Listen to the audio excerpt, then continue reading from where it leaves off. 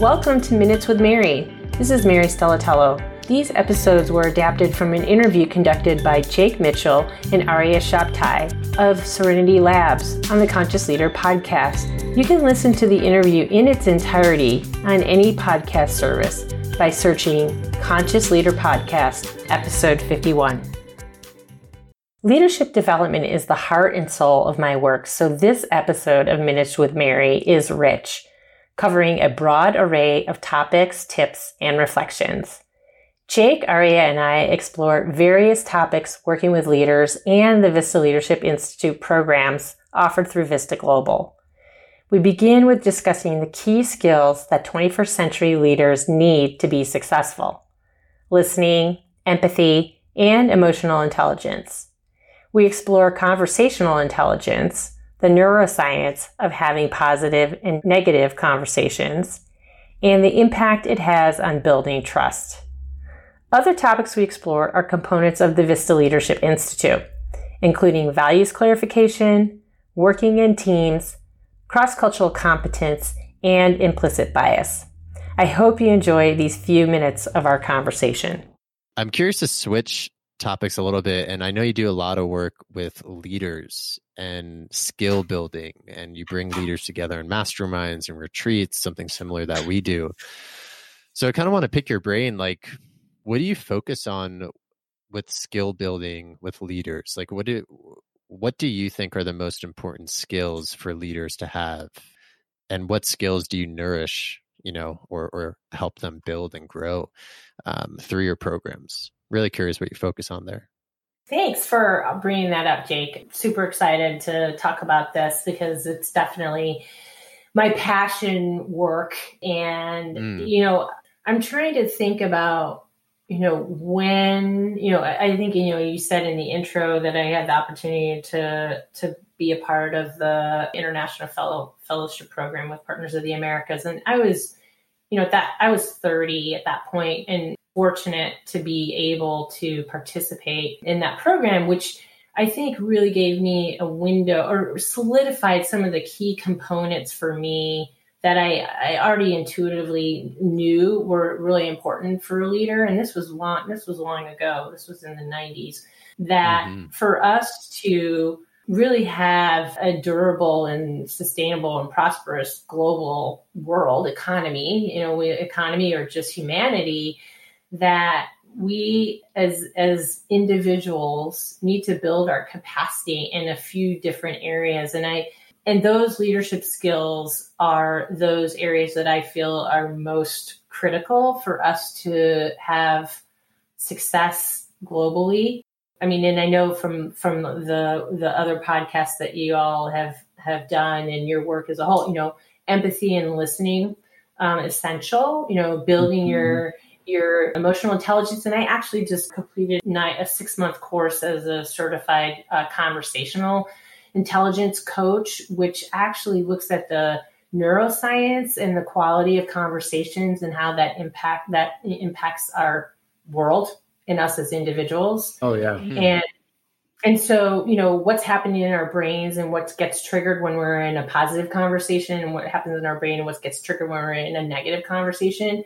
And that, the work of Judith Glaser, and I was really, fortunate to be a student of her work around the quality of our conversations and the capability to transform organizations and moving organizations to greatness in the world. And so, listening and listening skills and understand, empathy and conversational intelligence skills, which are really, drills down that another level, is one area that I think is critical as far as skill building. And we do that in our the Leadership Institute courses. But I'm curious, what are some tips around conversational intelligence, if there are any nuggets that you could share with us and our listeners, something that we could implement? So Awesome. You can't have a quality conversation when you're in your primitive brain. And our primitive brain is the brain that is protecting us.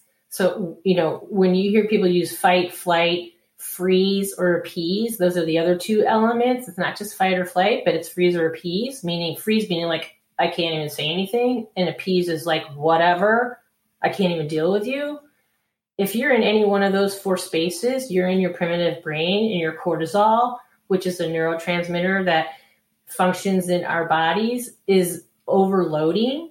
There's absolutely no way you can have a positive conversation. So you need to stop, pause, stop, actually remove yourself, recognize you're in that space, and give yourself time to actually de-escalate or deregulate the cortisol. I mean, the science shows us that cortisol flushing in our systems stays for 26 hours and has a shelf life of 26 hours.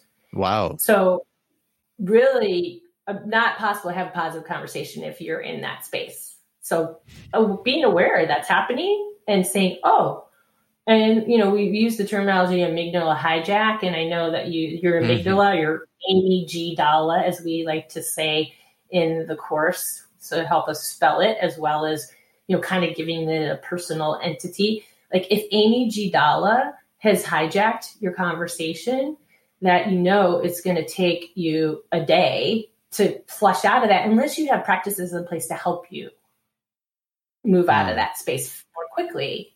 So, and at a minimum is acknowledging, oh, I'm in this place where I just got hijacked and I'm not going to be able to have a positive conversation.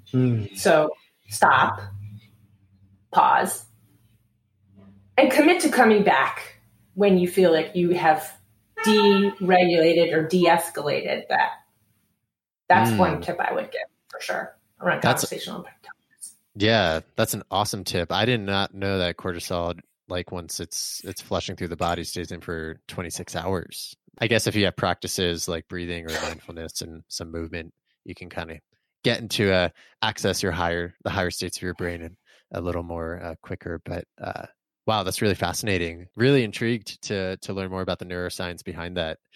I think most problems in life, well, actually, it's probably true. Almost all problems in life come from when we're in our primitive states in our brain, the flight or fight. Yeah, and to that point, I know your readers cannot see this book I'm holding up right now, but I will just read the title on it. I mean, this is the basic fundamental book from Judith Glaser called Conversational Intelligence: How Great Leaders Build Trust and Get Extraordinary Results. And it's really about building trust. That's what helps people move to the place in their brain, which is, the prefrontal cortex, which is the front part of your brain where you have empathy and creativity and innovation and strategic thinking, is really about building trust. And how do you build trust?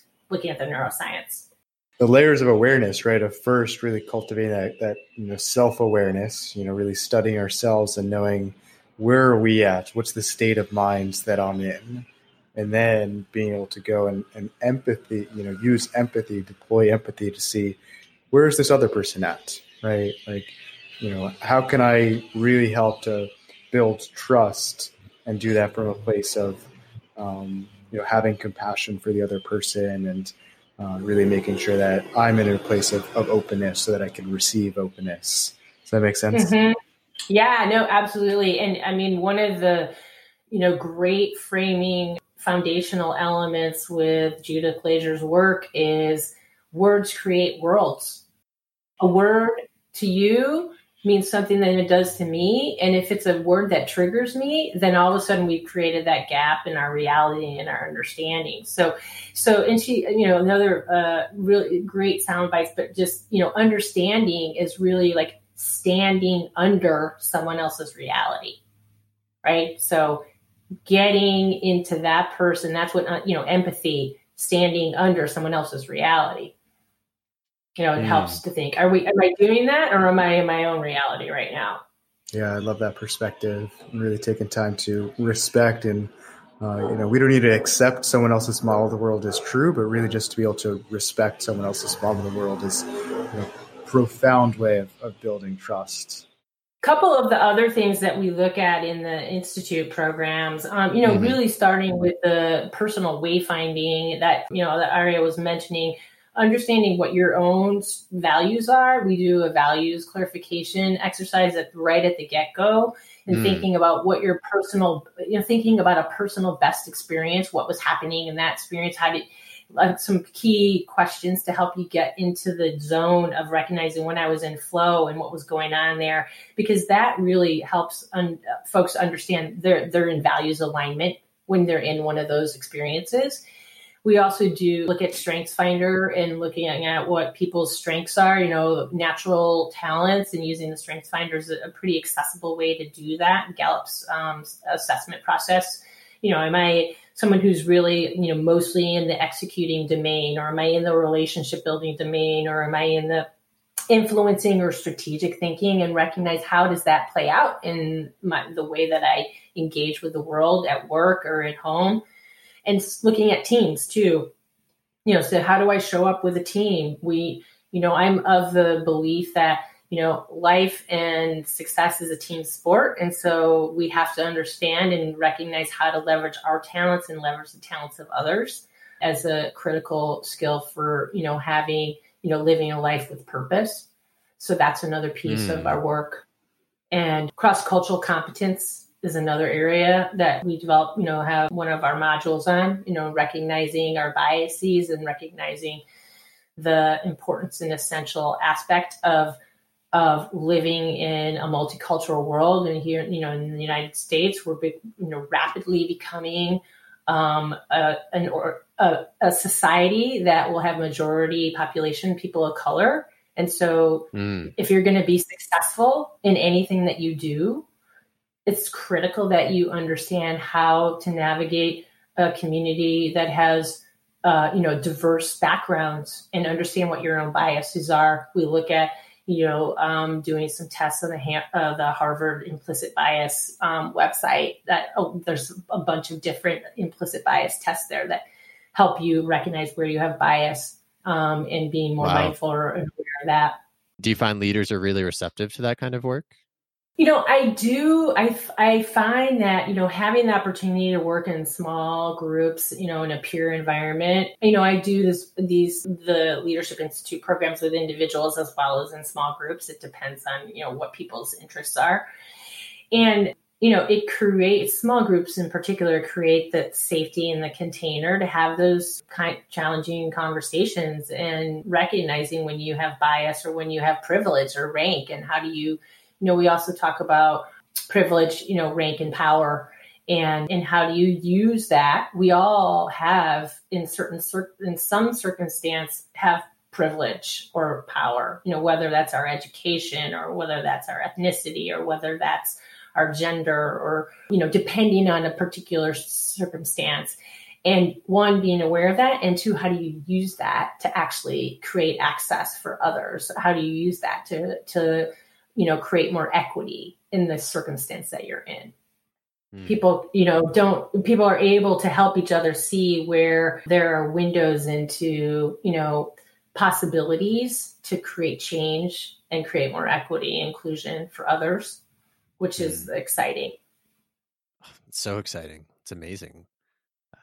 Thank you for doing that work. It's incredible. I want to look more into it. I love it. It's great. It's really, it's where I get my energy for sure. Thanks for listening to Minutes with Mary.